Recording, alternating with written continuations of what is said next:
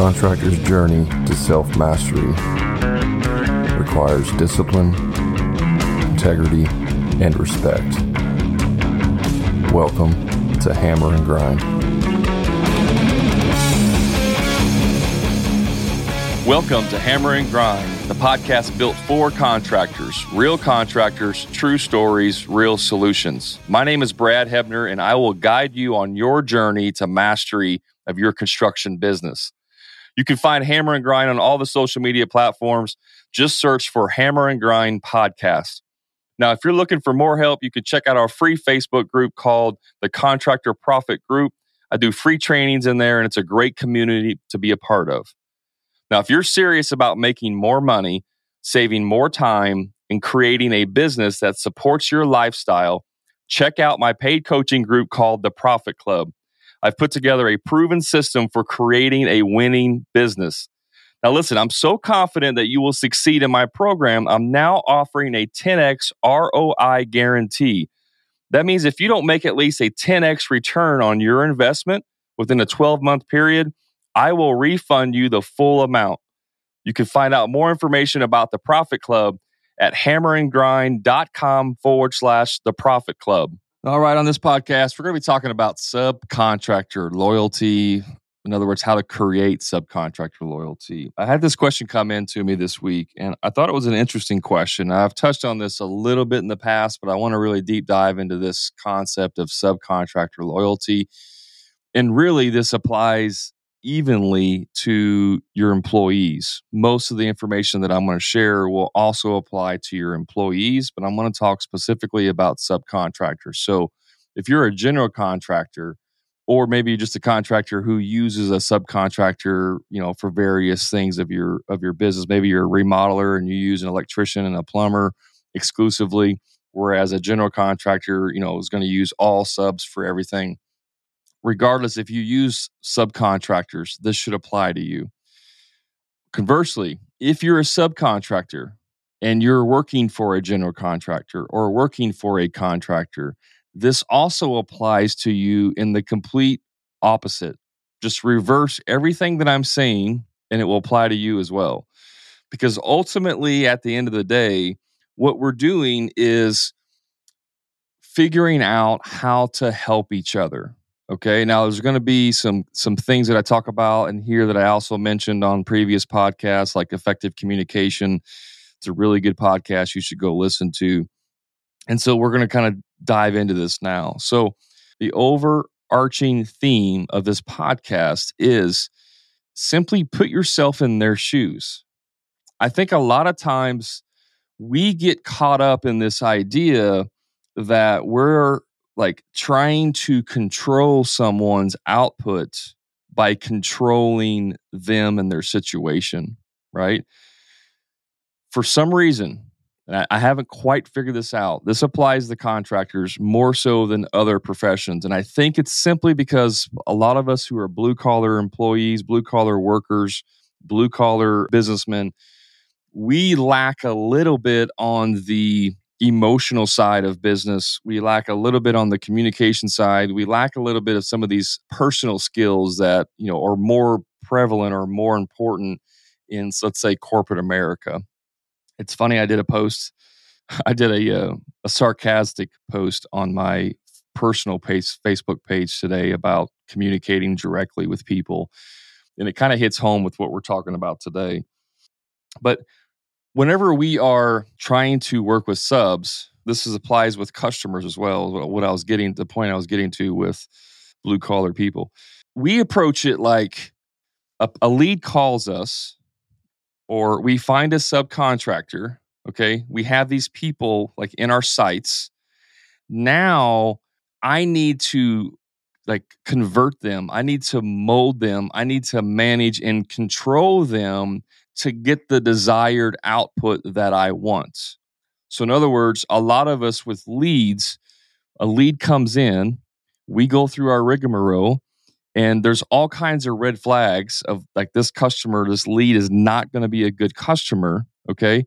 We work with them anyways. And then halfway through the process, we run into problems. We go to Facebook and we go, hey, I got this customer. I told him that I would do it by the hour.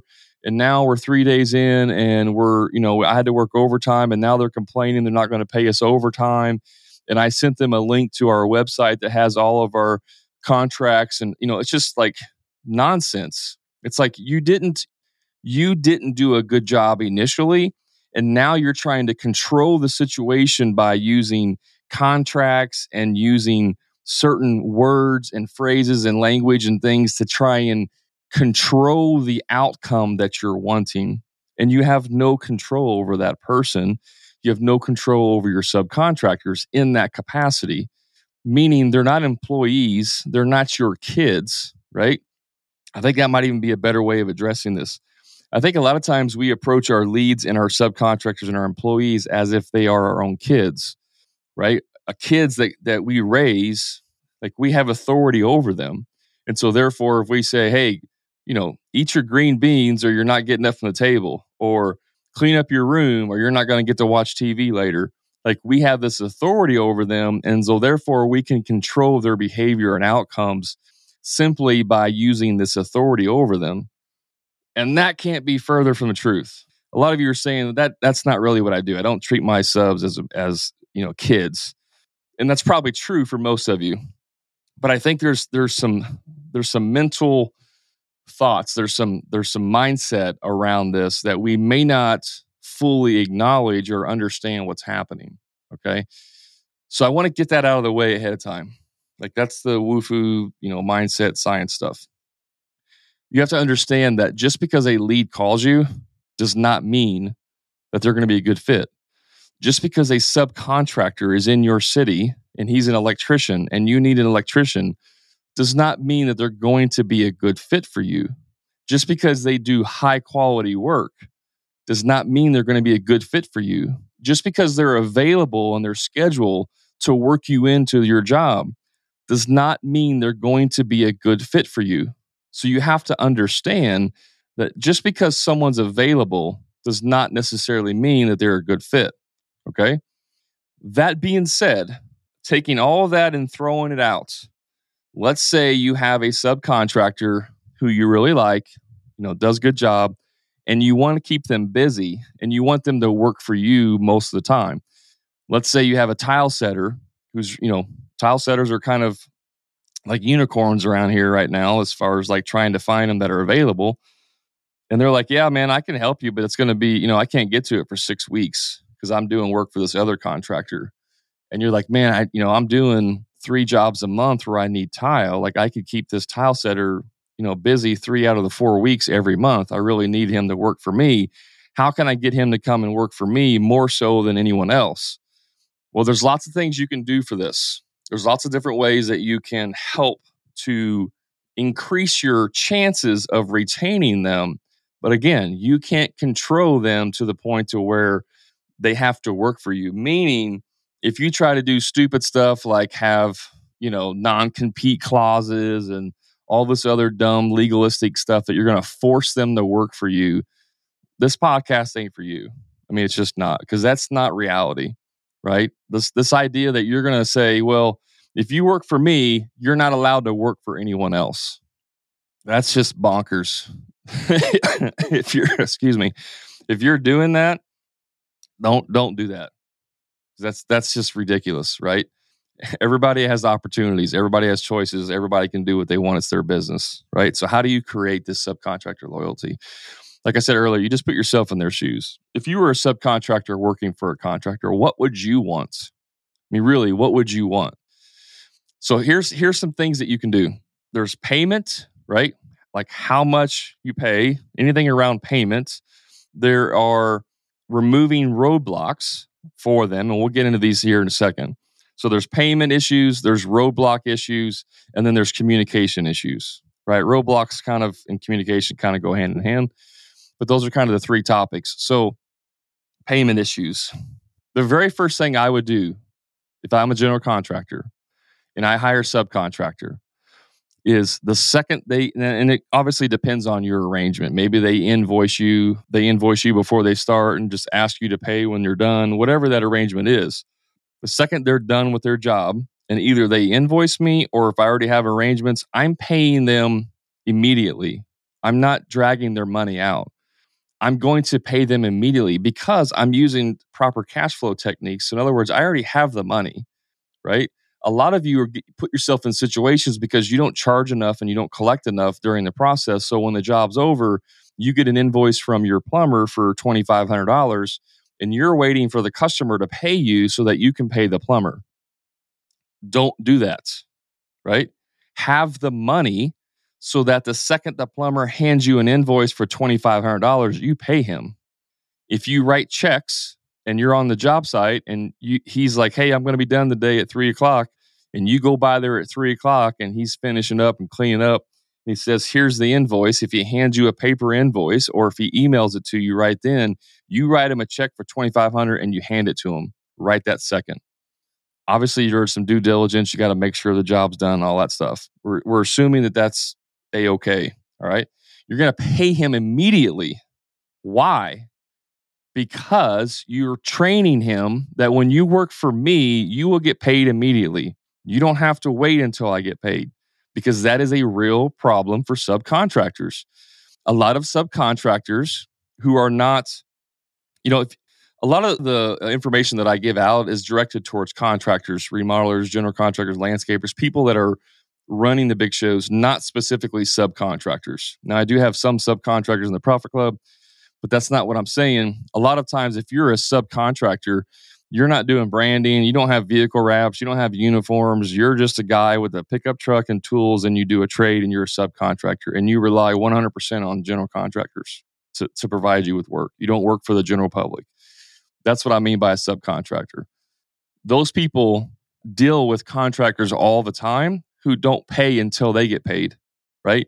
You have a contract, you have a subcontractor agreement, and in the agreement it says, you will get paid whenever I get paid. That is ridiculous. It's absolutely ridiculous.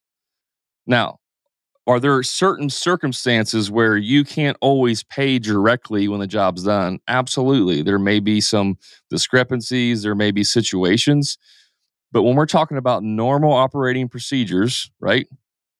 The job's done, they get paid immediately. Now, if you pay direct deposit, that's fine. If you send a check in the mail, okay. If you pay him cash, whatever, it doesn't matter. But keep in mind that if your subcontractor is not this, super intelligent like businessman, he's just a subcontractor, and this is not a dig on subcontractors. I'm not saying that subcontractors are not intelligent. What I'm saying is they don't have as much business acumen as someone who's running like a general contracting business, right? There's a lot more business acumen that's required. Some of these subcontractors live paycheck to paycheck. They work for a case of beer and they're happy. Like, that's a reality, okay? Not always, not everyone. I'm not trying to generalize or stereotype. I'm just telling you there's a lot of people like that. And if you say, hey, they get done, the plumber gets done. Hey, man, Brad, I just got done. I sent you over the invoice. When can I get paid? And you go, hey, man, that's great. I will put it in. I will pay you right now. I'll jump on the computer and I'll send you a check from my bank account because it's easier for me that way. Well, that check's not going to get there for 6-7 days. So now the subcontractor has to wait 6 to 7 days to get his money. It's easier for you. It's not easier for them. That's a roadblock for them. So remove that roadblock. What I'm trying to tell you here is that you're going to have to inconvenience yourself in order to build up this established SOP of how you do things and how you treat your subs, right? So you got to pay them frequently. You got to pay them quickly, and you typically have to pay them more. The easiest way is simply pay them more.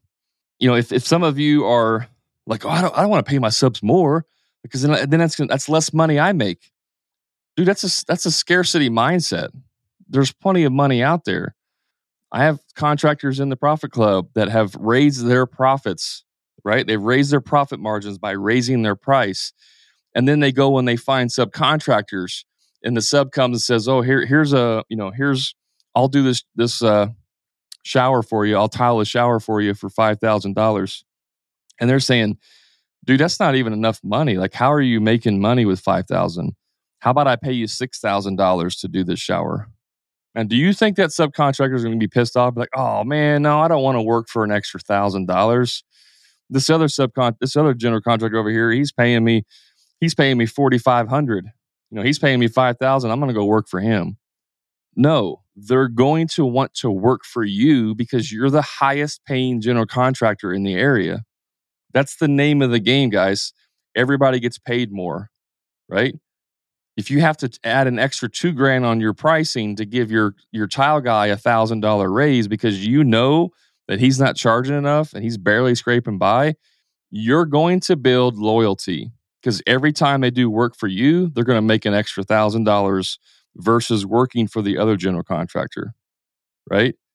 This across the board will raise prices for everyone. It's a mutual benefit across the board. So pay them more. Other things you can do. This is an idea that I had, and I've never fully implemented this. I never had the opportunity to implement it. But one thing you could do is incentivize them. I mean, I know contractors that do similar things in their business and it works. So this isn't like some theory that's never been used. I've just never actually implemented this in my business.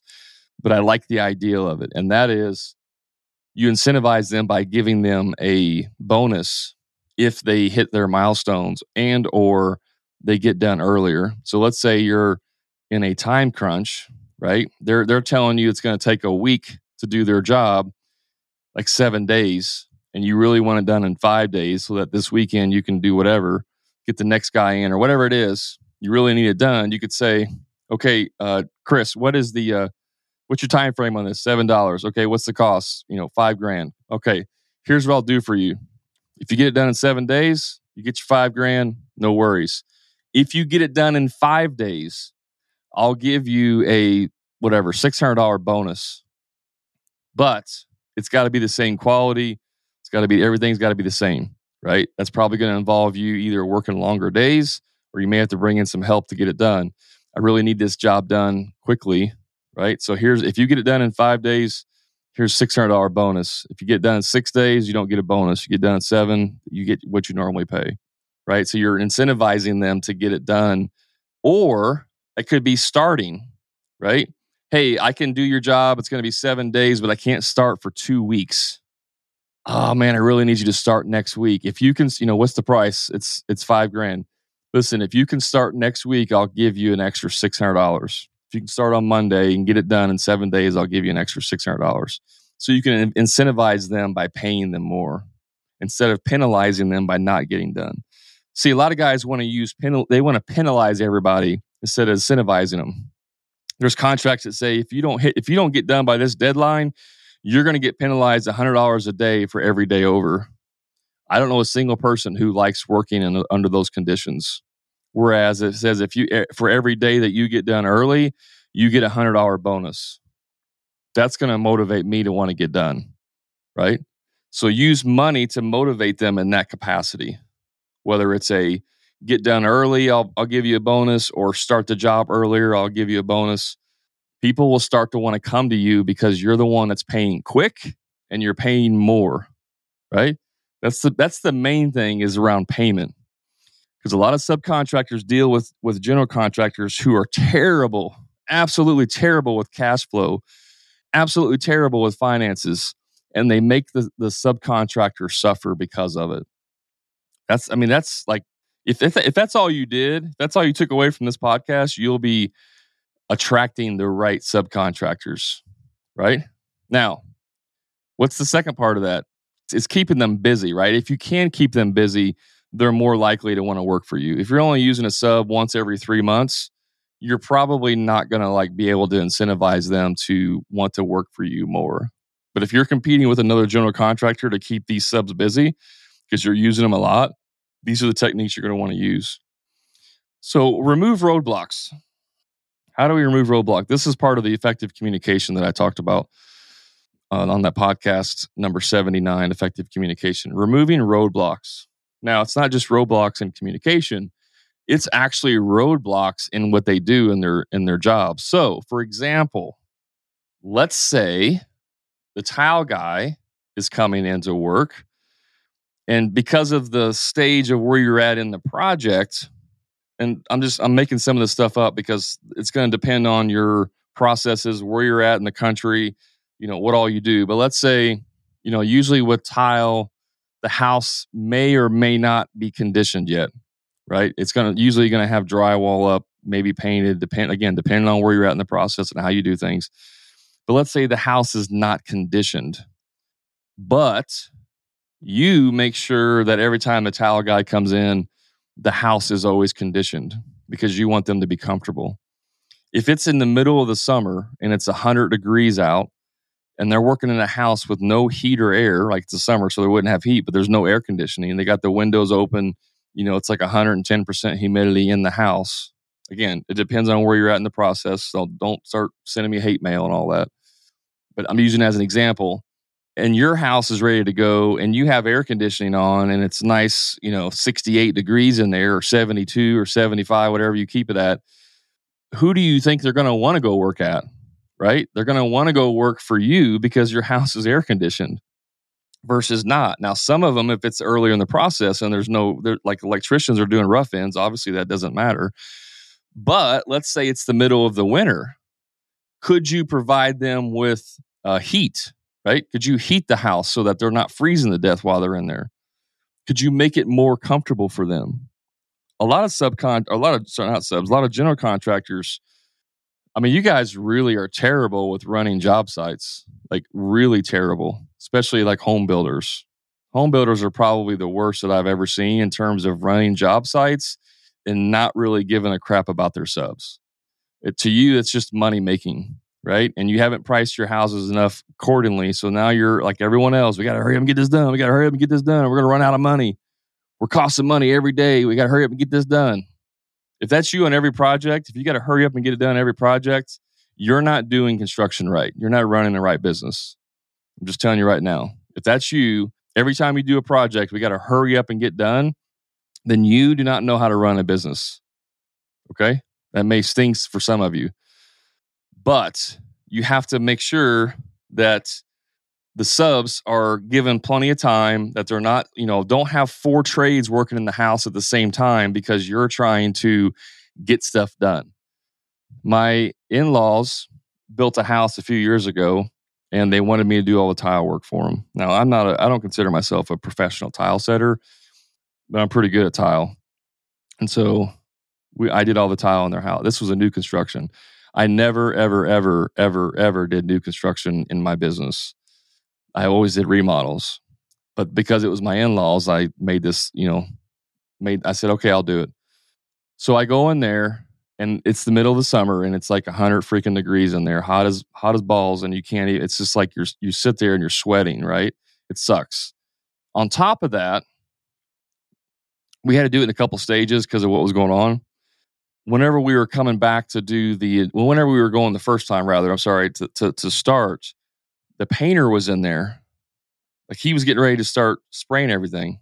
And the agreement was that the painter was going to one coat and prime, or not prime, was going to prime and one coat the walls. We were going to come in, do some of the tile, the floor and stuff. And then they would come back and do that. And then blah, blah, blah. Like it was going to be like a 2-phase type thing. The day we show up, the painter's there and he's like, no, man, we can't get this done. Cause the thought was they would start on one side of the house while we were doing it and then switch and blah, blah, blah. And they're like, yeah, we can't do that. We primed the whole house and blah. I said, fine, I'm leaving. So I left. I was pissed because I lost a whole day of production that one day. And plus that week it was all screwed up because I had figured like 4 days the first time. That's one thing. Then we got that worked out.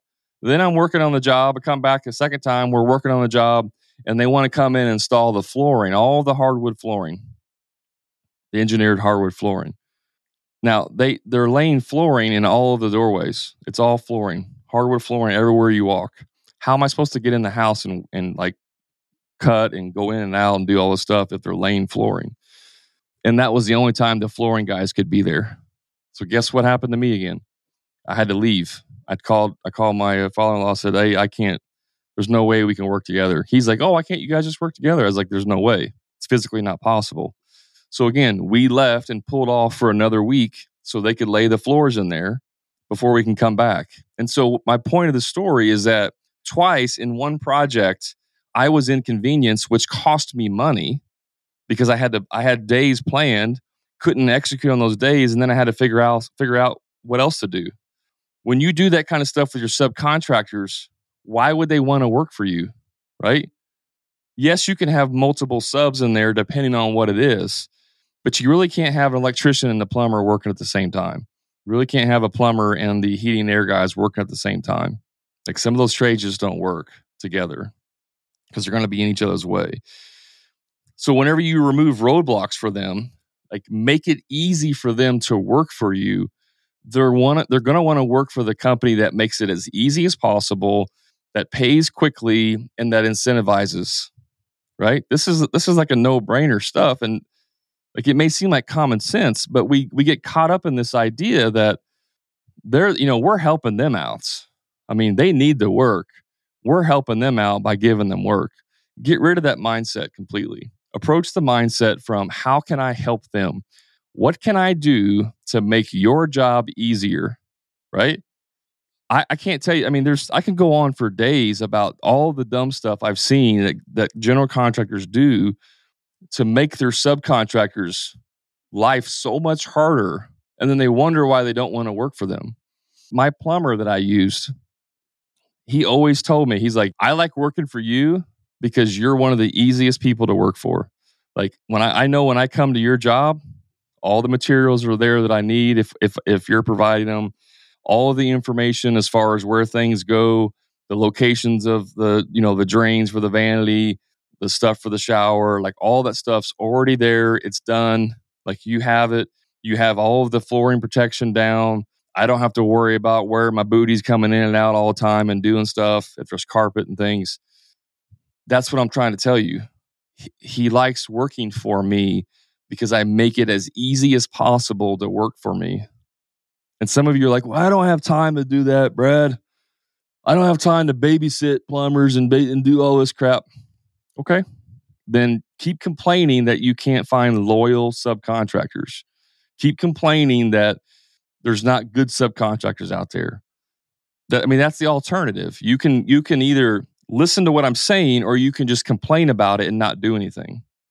When both sides, when the subcontractor and the general contractor both approach this agreement as how can we benefit each other? How can we make each other's jobs easier? How can we remove roadblocks? Then you will start to see major, major improvements in how that works, right? I go to my plumber and I say, hey, Steve, hey, man, what can I do to make your job easier? Simple question. What can I do as a general contractor to make your job easier when you come to my jobs? That may not seem like a big question, but it is a massive question to ask. And whatever they say, well, it would be nice if I didn't have to park my truck in the street, half a block away and then have to go out there every time because the driveway's not done yet or because of this or that or blah, blah, blah. Then you figure out how to make it easier for them. Now, I'm not saying you can always accommodate every one of their requests, but if you can, why wouldn't you? Right? Why wouldn't you accommodate that? We all want to blame the other subcontractors as a general. The plumber gets there and he's like, hey, man, all of the electricians' stuff is in the way. Like they put all of their wire and all their equipment and stuff that they put it in the shower and the bathroom, and I got to rough in the shower like it's in the way. That's your fault as a general contractor. It's not the electrician's fault. That is your fault as a general contractor because you did not communicate to the electrician that the plumber needed to come in on this day and do his thing. You're just basically letting them fight it out like it's a battlefield, like the house is a battlefield, and when they get there, they have to fight it out. That's how you're treating this, and you're wondering why, contractors don't want to work for me. There's no loyalty anymore for subs. No, there is loyalty. You just suck at giving them an opportunity to be loyal. That's what it boils down to. So remove all of the roadblocks that you can for them. If you pay them on time or pay them quickly and you pay them more money, and you remove all of the roadblocks that make their job difficult, You're going to tell me that a subcontractor will not be loyal to you over anyone else. If you still believe that after this, listening to this, I don't know what to tell you. Because if I was a subcontractor, that is the general contractor that I would want to work for every time. I'd be calling them every week. Hey, man, you got any more jobs coming up? Anything else I can do to get some more work from you? You know, I know you're building houses. I had a couple of my friends were wanting to build houses, and I told them how good of a builder you were. I'll send them your way, right? Now it becomes this, both sides of the party are trying to help each other win instead of both sides trying to not get screwed by the other side. It's two totally different trajectories. If you guys don't understand that, it's two totally different mindsets. And if you're a subcontractor listening to this, you do the exact same thing for your general. Hey, whatever, Chris, what can I do to make your job easier? Well, I'm glad you asked, Brad. You know, one thing that's really frustrating for me is that when you guys get done with your rough end, is you leave all your trash on the floor, and I got to pay somebody to come in there and clean that up. So if you could clean up your mess when you're done, that would be really, really helpful for me.